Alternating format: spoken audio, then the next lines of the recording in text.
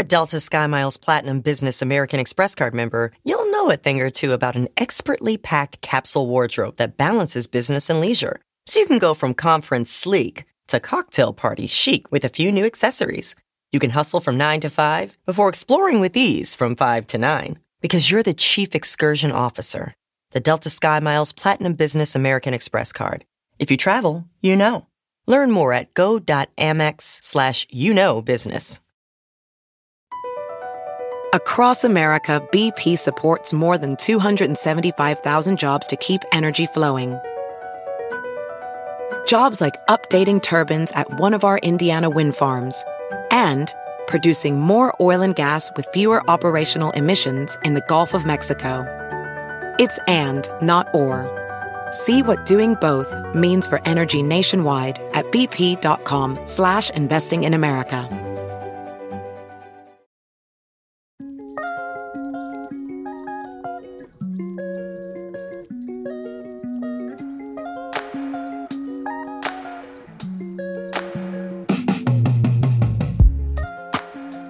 Hey y'all, and welcome to Trials to Triumphs. I'm Ashley Blaine Featherston Jenkins, but you can call me ABFJ. This week, life coach and 6-time New York Times bestselling author, Dr. Iyanla Vanzant, talks to me about healing work and living life in full bloom. The world knows Dr. Iyanla Vanzant as a masterful spiritual teacher and prolific author. But in our conversation, she reminded me that she's also always been a student.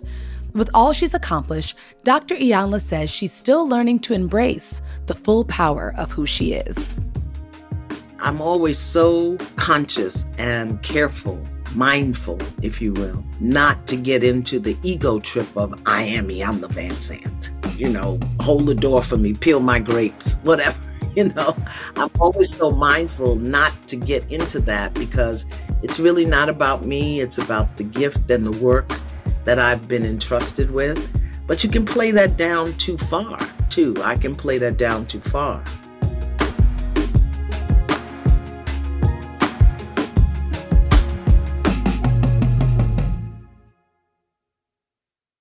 Hi, Miss Iyanla. Welcome to the pod. How are you?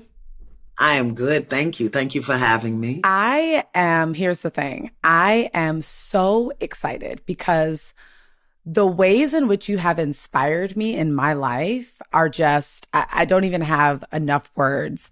You are such a pillar to me of excellence, of honesty, of truth. And it truly is an absolute honor to get here, to be here and have a conversation with you today. Normally we start with how I met the guest. And I don't know if you remember, but we met in the airport in 2018. Yeah. You remember? I didn't know what year it was. I remember we met in the airport. Oh my gosh. I was so hoping you would remember. Yes. But we were there doing some press.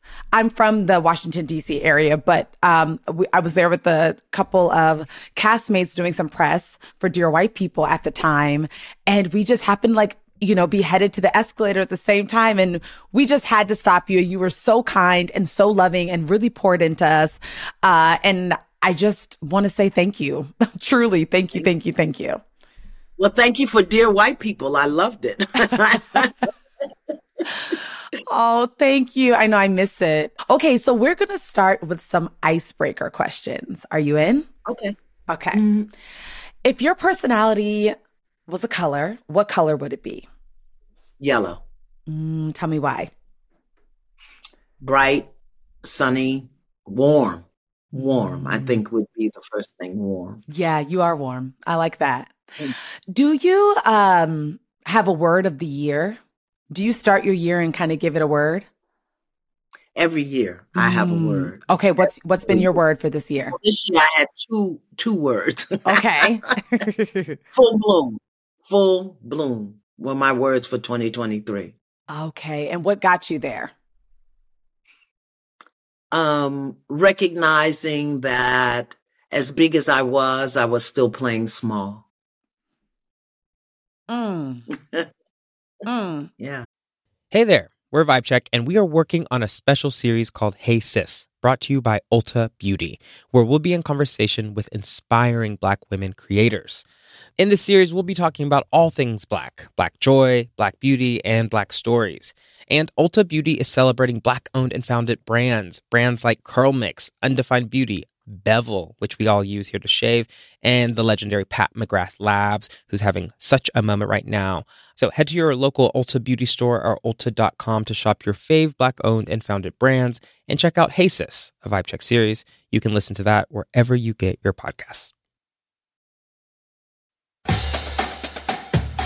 Hey, HBCU fam, get ready to turn up the energy. McDonald's and the Thurgood Marshall College Fund have $1 million in scholarships at 53 HBCUs for 66 brilliant students. This year, you could be one of them. But time is running out. Did we mention the $1 million in scholarships? Apply by March 27th at tmcf.org.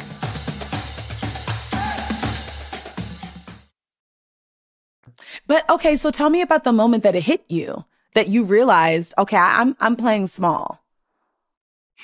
I don't know if it was one moment or if it was a collection of moments. And it kind of comes on the heel of, it always shocks me when I go somewhere and people know who I am. And, you know, they get hysterical and I'm like, I'm just trying to get some lemons, people. Please leave me alone. You know? And they're falling out on the floor. They're having a fit. And I'm like, what is this? I haven't been on TV in 3 years. What is going on? And, you know, just with reflection, contemplation, I kept hearing, you still don't know who you are.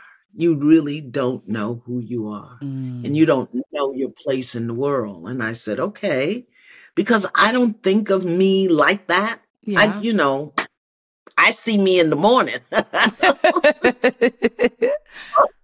I'm not impressed, but and when I sat thinking about it, it's like, okay, where are you not showing up as who you are in the world? Where I need to be showing up as, you know, the elder, queen, wise woman teacher, and I don't. I love that you've discovered this and accepted this, though, because, you know, when you said, you know, I haven't been on TV in 3 years, I get that. I really get that. But I think what's most important, and I think what's very special about you, is that it's what people are left with after experiencing you. That lingers for a lifetime. There's moments that I've witnessed with you that will stay with me. You know what I mean? And that is a special power that I'm so happy that you are embracing in this season of your life and in this year of your life. Yeah. The thing is, and this is what I understood, I'm always so conscious and careful, mindful, if you will, not to get into the ego trip of I'm the Vanzant. Mm-hmm. Hold the door for me, peel my grapes, whatever, I'm always so mindful not to get into that because it's really not about me. It's about the gift and the work that I've been entrusted with. But you can play that down too far too. I can play that down too far. And I think that's what I've done. And it's really more an internal thing than it is an external thing. Where I was just, I shouldn't do that, or I can't do that, I'm like, yeah, you can, not only because of your age, but because of your worth and your value and what you've earned. I love that. When did it happen? I'll tell you when it happened. Yes. Okay. I went to the nail salon. I go to the same nail salon. I've been going there for 20 years. And I usually go early in the morning because really it kind of disrupts people more than it disrupts me when they see me. And so I was in the nail salon and I had a noon appointment and everybody and their sister was in there. And this woman was sitting across from me and she kept looking at me. And she didn't say anything. And And then I guess when she was finished, she was leaving. She came back over. She got down on her knees in front of me, which was shocking. And then, and she was a white woman, a young white woman. And she said, "You saved my life." She said, "You saved my life. And the least I can do for you is to pay for your nails today." And I immediately said, "Oh, you don't have to do that." She said, "Oh, yes, I do." She said, "Yes, I do. I would love to leave my card here and pay for your nails for the rest of your life." And in my mind, I'm like, what is wrong with her? For the rest of your life? That's what she said. She said, "I would leave my card here and pay for your nails for the rest of my life." She said, "Because you just don't understand that I'm literally here on my knees." Now she's weeping. And she said, "You literally don't understand that I am here on my knees breathing today because of something I heard you say." And I couldn't receive it. I was like still wanting to tell her, "No, you don't have to do it." And then I heard, "Why are you playing so small?" Yeah, you saved her life. Good. Wow. Okay. I'm happy you shared the moment, because the moment was a moment. But again, it was the culmination of the many moments. And that thing, because I believe that if you don't get it, the universe will keep bringing it to you, good or bad. Yes. It will keep bringing it to you. Ooh, that's good. That's good. Let's start at the beginning. You were born in the back of a taxi. Can you tell us the story? And in addition to telling us the story, I believe that your entrance into the world means something.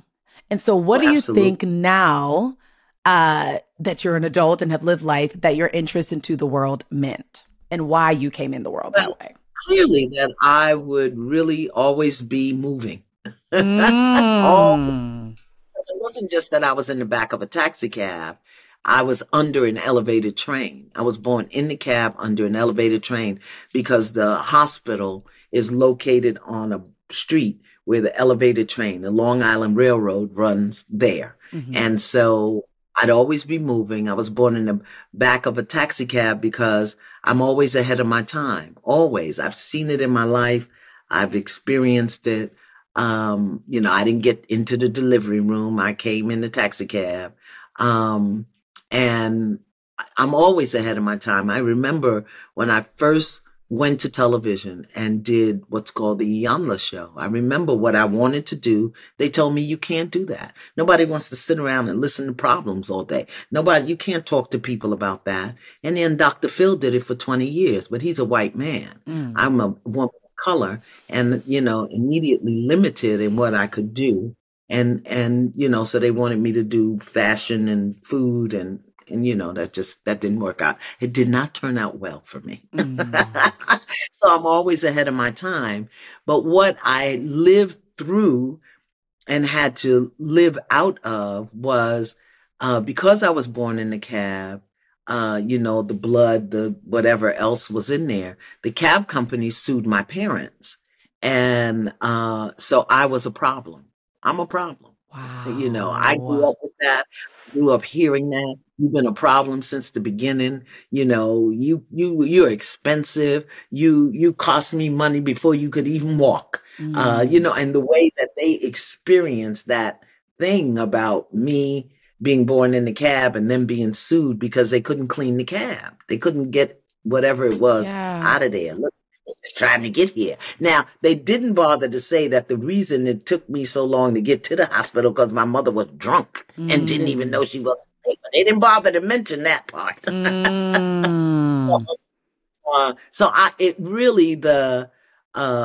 The story that I had to live out of was far more difficult than the one I had to live into. I had to live into being ahead of my time. I had to live into always being on the move. But I had to live out of, you are a problem. Wow. When do you first remember hearing that, and how did it make you feel? Well, no, I was young. They've always said it. They always said, I don't know how old I was. I think that I didn't realize the problems it was creating to me until I was in my teens, maybe early 20s. And when I look at that as my script, that was my script. I'm a problem. I was a problem. I tried to commit suicide at 13. I was pregnant at 16. I was married at 19. I was a mess. I was a hot A mess. Okay. Because I am a problem, but it was subconscious. It was in my subconscious. So I didn't know that that is the script that I was living out. You're bad, you're wrong, you're a problem, you do everything wrong, you mess up all the time, those things. And it wasn't until I was in my like I said, late teens, early 20s, when a book literally fell on my head and hit me. A book entitled This Thing Called You by Ernest Holmes. And when I read that book, I said, okay, well, what is the script I'm running? And what am, this thing called you? And you're not a problem. You're not a bad. You're not wrong. You are divine, unique, demonstration, presentation, or whatever you want to call it, expression of God. When you think about New York, what would you say that Brooklyn gave you? Brooklyn gave me soul. Because Brooklyn at that time, and it may still be, I don't experience it that way now, was a land of culture. I call it the nation of Brooklyn. Whether you were in Crown Heights with the Hasidic Jewish community, or Bushwick with the Latinos, or, Bed-Stuy, Do or Die Bed-Stuy, or Fort Greene with the Black folk. It was just every single community had a vibe. It had an energy. It had a feel. It had smells. If you wanted pizza, you knew where to go. If you wanted a knish or a hot dog, you knew where to go. So Brooklyn gave me soul. It gave me culture, and it really still holds me that way. Although the landscape of Brooklyn has changed incredibly, but yeah. That's beautiful. So I have so many friends from Brooklyn, and I think that everything you just said, they would all agree with. It's like there's a heart to Brooklyn. There's a soul to Brooklyn, like you said. That's very special and unique. So I love that you said that. You've written an impressive amount of books. And so I want to know, where did your passion or call to writing start? Where did it birth from? Never set out to write a book. Never. My first book, Tapping the Power Within, was a workbook that I did for women who were in a reentry program, moving from public assistance into the work world. And Tapping the Power Within started out as the handouts that I gave them in class. And I put them all together. And years and years and years ago, before we had AI and computers and all of that, you had to go to Kinko's. If you wanted to copy something.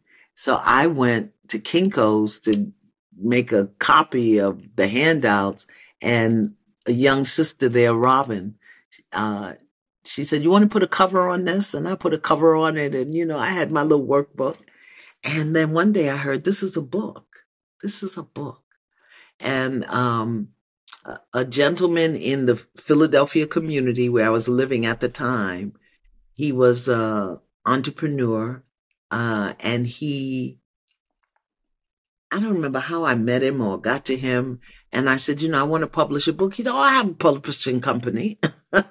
So a friend of mine drew the cover, and we took it to Donald, and he printed it. And I had a book. It was like 80 pages that I used to sell on consignment to the bookstores out of the trunk of my car. And that thing grew like wildfire. People from DC were calling me to ask me for it. And I was like, what in the world? And a woman, a publishing agent named Marie Brown, one of the first Black female literary agents in the country, in New York City. I don't know how she got the book, but when you're on purpose, miracles happen. Yes. When you're doing what you're supposed to do, you don't have to know it's going to happen. It happens. So she got it. She called me. She sold it to a publisher, and we printed it. And about 2 years, that was in 1988 or 86. In 1988, she called me. She said, Simon & Schuster wants to do a book specifically for people of color, helping them deal with stress. Would you be interested? Okay, oh yeah. And they're going to pay up front. So that's how Acts of Faith was born. And the way I midwife my books, the way I always write to the title. I don't know what the book is in the book, but they'll give me the title. Me too. I'm guided by the title. And then I write I download. I just write what they tell me. And then every single book that I've ever written has been written in longhand, 2, 3, 4, 5 o'clock in the morning when the earth is still, and I midwife it. Yeah, I birth it. BP added more than $70 billion to the U.S. economy in 2022. Investments like acquiring America's largest biogas producer, Archaea Energy, and starting up new infrastructure in the Gulf of Mexico. It's and, not or. See what doing both means for energy nationwide at bp.com/investing in America. Welding instructor Alex DeClaire knows firsthand how VR training platforms like ForgeFX can help meet the demand for skilled workers. Anywhere you go look, there's going to be a shortage of welders. VR training can help welding students learn the skills they need to begin and advance in their career. The beauty of virtual reality is it simulates that exact muscle memory that they need. Explore more stories like Alex's at meta.com/metaverseimpact. Ooh. Is there one of your books that was like maybe the most difficult to birth?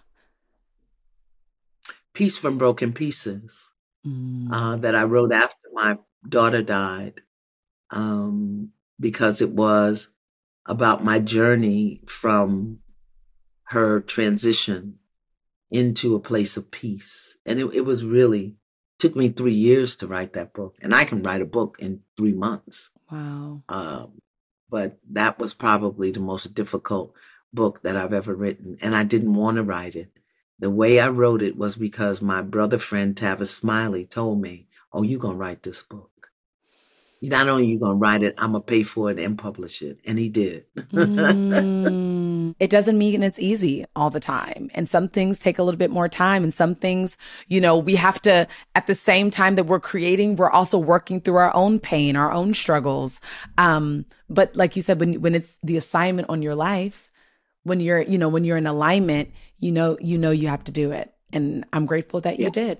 I really am. I have been guided and directed to do 3 things. One is kind of new to me, so I've been challenged. The first one is I am going to write another book on mothering, called Mothering. I just buried my second daughter. My youngest daughter, Nisa, passed away. And the good news is I knew how to do it this time. When I lost my first daughter, Jamia, I didn't know how to be a mother and bury a child. I didn't know how to do that. And it almost took me out of here. When Nisa passed, I knew how to do it. I knew how to take care of myself. I knew what I could do, what I couldn't do. I knew what to ask for. When Jamia passed, I had to go to the funeral parlor. I had to go to the cemetery. I had to do that. And when Nisa passed, I called. I said, I can't do this. Come do this. Yeah. And I had no qualm about it as her mom that I had to do it. I knew when certain things hit me to go somewhere and lay down and not walk around acting like I was okay. I knew how to do it the second time.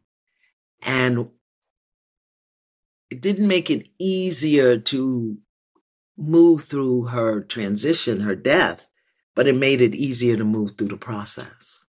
And then it's like, okay, God, Really? Really?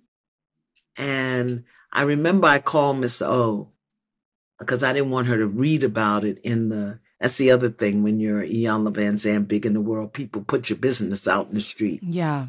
Uh, and so I didn't want her to read about it online. And so I called her and I said to her, it's not going to stop me. It's not going to stop me, because one of the biggest thoughts I had to wrestle with was how you can save everybody else in the world and can't save your own child. Mm. And as soon as that thought came in my mind again, I said, oh, I know how to deal with you. I know what to do with you. I'm going to beat you down. Get off of me. Yeah. And I said, I'm not going to stop. I must be heading to do something very big, that thought would come in my mind and I'd have to wrestle with that experience again. So I was grateful for that I knew how to do it this time. I'm being guided and directed right now to work with men. I've worked with women for over 40 years. I'm done with y'all. No, don't leave us, please. But men are in a lot of trouble. And basically because they haven't done the work. And they haven't done the work because nobody took the time to teach them how to do it. I'm not talking about men's groups and fathers empowerment. Mm-hmm. I'm talking about soul work, because that's what I am. I am a soul technician. Yes. So I'm going to do work with men in 2024. And it's just been coming to me. I mean, I went to change my phone at the AT&T store the other day. And I had the man in there weeping on my shoulder. I was like, okay, I got you. I'm gonna do it. Leave me alone already. Okay. Mm-hmm. And the other thing that I'm being guided to do in 2024 is awaken 1 million people. I want to call 1 million people into the highest level of consciousness available. Wow, that's the soul work, the soul assignments yes. That you're on. I wanna ask you about motherhood and maybe the greatest lesson that motherhood has taught you over the years. The greatest lesson motherhood has taught me is I'm not going to get it right, and it's okay. I had 3 kids, 3 children. All 3 of them are different, even though 2 of them were born on the same day at the same time, and they were the same weight and the same length. Oof. My first child, last child, same day, same time, same weight, same length. Wow. Totally different people. And my middle daughter. So I didn't get it right with any of them, and it's okay. And when I say right, meaning I didn't give them everything they needed, I didn't learn it until after they needed it. Who they were, I didn't recognize because I didn't know who I was. I was a horrible mother. Horrible. I was a great father. Tell me what that means. Mothers nourish and nurture and affirm. Mothers teach. Mothers hold. Mothers, nourish, nurture, affirm. Mothers hold.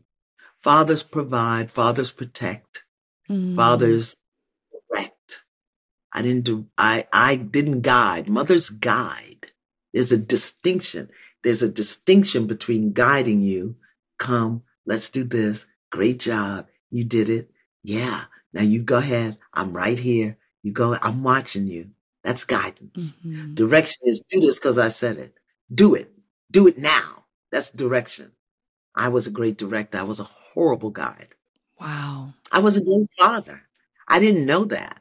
So I want to talk in mothering about the distinction between fathering and mothering, because many mothers are fathers.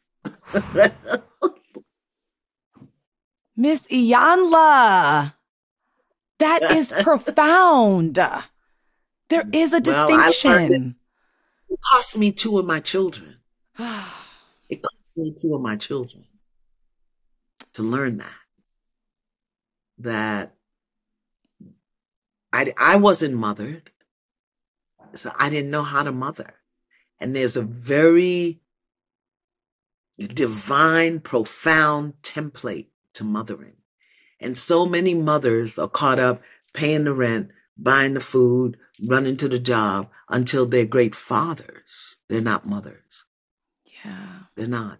And we have so much information. One of the greatest things I wish I had known when my children were growing up was their love language. Of course, he didn't write anything about love languages until the 80s. And my kids were all born in the 70s. And, what I know now is that my son's love language is words of affirmation. I did not affirm my son. I directed him. I criticized him. I didn't affirm him. And he still today has challenges and issues with his value and worth in getting stuff done. My youngest daughter, who just passed, her love language was affection and touch. Well, I didn't do it. I didn't know how to do it. It wasn't, I don't have time. I don't have time for that. I'm trying to cook, clean, do the laundry. And so she left this life believing that I didn't love her because I didn't love her in the way she could receive it. Now, my middle daughter, her love language was quality time. Now, as a mother, because I was neurotic, I took my kids everywhere.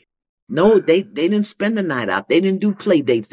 Because I had been sexually abused and violated as a child. That was not going to happen to my kids. So I took them everywhere. So while my youngest son went with me and I didn't affirm him, he was miserable. My youngest daughter went with me and I didn't hug her. She was miserable. My middle daughter was happy as a pig in slop. Because she got to go everywhere. That's all she needed. I didn't have to buy her no gift. I didn't have to say no to her. Quality time. She was with me and we were like this. We were like this. Wow. Yeah. But I didn't know. Now I know, and I think in this day and age, it's important for every single mother to know her child's love language. Yeah. Yeah. And also I want to add, I think it's important for children, and this is something that I'm learning now, to learn about our mothers and our fathers as much as they'll give, absolutely. Right? Because it informs who they are. And we can give the grace that you deserve. Truly, it's not to say it. I really believe that it goes both ways. I'm asking my parents difficult questions because I want to understand them so that I can understand us and the dynamic we have and how we can adjust and improve. And, and I know their love languages just like they know mine, but we have to ask difficult questions and give our parents the time and the space to find the words. The words aren't always readily available. And remember, they're coming from another generation. Yes. So they're coming from another generation, depending upon how old you were. Yes. I could never ask my grandmother some of the questions that my grandchildren asked me. Yeah. Like when I was telling my children about my days of smoking happy flowers, they were horrified. You smoke weed? Yeah, I did. Yeah. But absolutely. And I tell every woman when she crosses 21, learn your mother's story. What is your mother's story? Because that will inform you of your future, number one. And what's your father's story? Not because he's your father, your daddy, or your dad. What was his story when you were still a tadpole in his spine? Learn his story, learn his relationship with his mother, his relationship with his father. Learn those things so that you understand you're not just dealing with your mother or your father. You're dealing with human beings who have stories and experiences and memories and challenges and issues. Yeah. So once you turn 22, you gotta learn your mother's story. Yeah. I'm doing it now. I'm still asking questions, and it's been beautiful. It's been difficult, but it's been beautiful. And I'm so grateful for the time. I'm grateful for the time that I get to ask my parents these questions still, and that they're willing to try to find the answers. And what I would say to parents, who may be listening, tell your children their story. Tell them about your fears. Tell them about your bad behavior. Tell them about your victories. Because sometimes we've set it up so that the children don't know, even when they're adults, they don't know how to speak to us. And, we make it, you can't ask me that. So parents need to be able to share their stories too, and hopefully they can hear it. So I want to do that in mothering. I want to give a different concept to mothering because it means more than having a baby.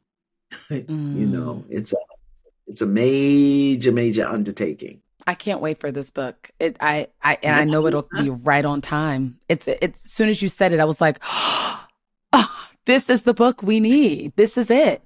And guess what? Yeah. This book will also help the men that you're called to help. Oh, absolutely. Because and how they were mothered, and I tell women very often, you're making your son your emotional husband. Don't do that. Don't make him responsible to make you happy, keep you happy, to make you proud, keep you proud. I did some work many years ago with the NBA the NBA and parents of the young men who were going into the NBA. I said, he's 20. He don't need to be buying you a house. Let him be 20. Live where you're living right now, because when they make it out, all of those responsibilities go on them. Buy your mama a house, buy your daddy a car, but no. Mm-mm. Yeah. So, you still have to live your life. Yeah. Yeah. Can you tell me the difference between healing work and growth work? Okay. Growth work means that you're doing certain things, you're being a certain way, you're living a certain way, and you want to change what you do and how you do it. So you're saving money when you want more, or you're doing your business and you want to do it differently, you want to increase it or whatever. So growth work helps you change what you do and how you do it. Healing work changes who you are. Healing work is about getting into the consciousness, how you think about, what you think about, what memories are still in there, what echoes are playing out in your life. Healing work is about really eliminating the ancestral trauma shadows, because many of us have them. We have ancestral, genetic, generational trauma shadows. And we need to heal those up, but we don't even recognize what they are. So healing work is about changing who you are, how you think, how you see yourself, how you be yourself in the world, how you stand for yourself within yourself. And growth work is about changing how you do what you do. That's good. That's good. Miss Iyanla, what has been your takeaway from our conversation today? My takeaway is remember when I said that I had been playing small, my takeaway is, I'm getting bigger, mothering, awakening 1 million, lifting men up. That's big work. That's really, really big work. And so to hear myself say it and out loud, it's like, okay, you going to do that? No.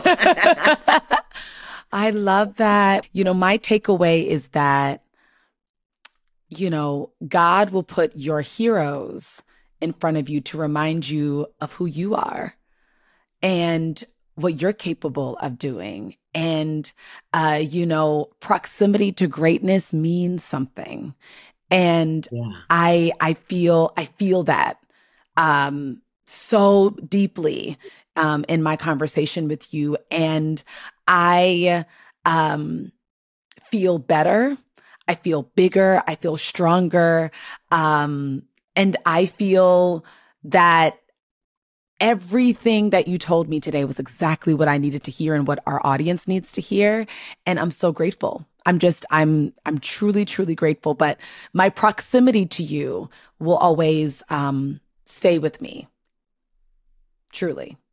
You know, one of my teachers told me many, many years ago when I started doing my work publicly, he said to me, a master is not one with many students. A master is one who creates many masters. So if you want them to be masters, they've got to, if you want them to be masterpieces, they've got to imitate the master. So always be mindful of how you show up because you're creating masterpieces. Yes. So that's good. Yes, good. Thank you so much, Miss Iyanla. I love and adore you and I honor you. And I'm so excited for what you have to come. And I will be there, front row and center, supporting you always. Thank you. Thank you. Good. Thank you for having me and good luck with the podcast. May it grow and grow and grow and bring your beauty and gifts into the planet. I received that. Thank you so much, Miss Iyanla.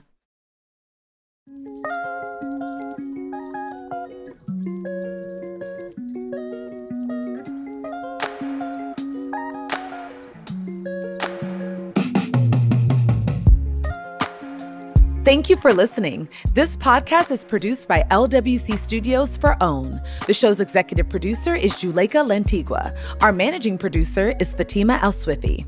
Shanice Tyndall is our lead producer. Associate producer is Mona Hassan. Jordan Thompson is our marketing coordinator. This episode was mixed by Trin Lightburn. Michelle Baker is our video editor.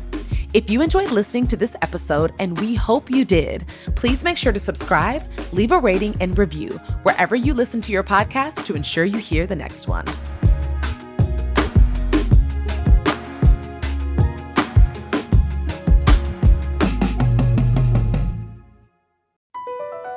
Across America, BP supports more than 275,000 jobs to keep energy flowing.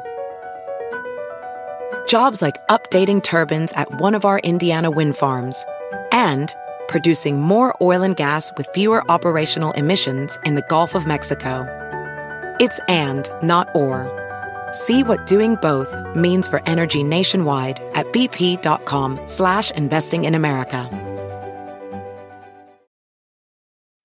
At Amica Insurance, we know it's more than just a car.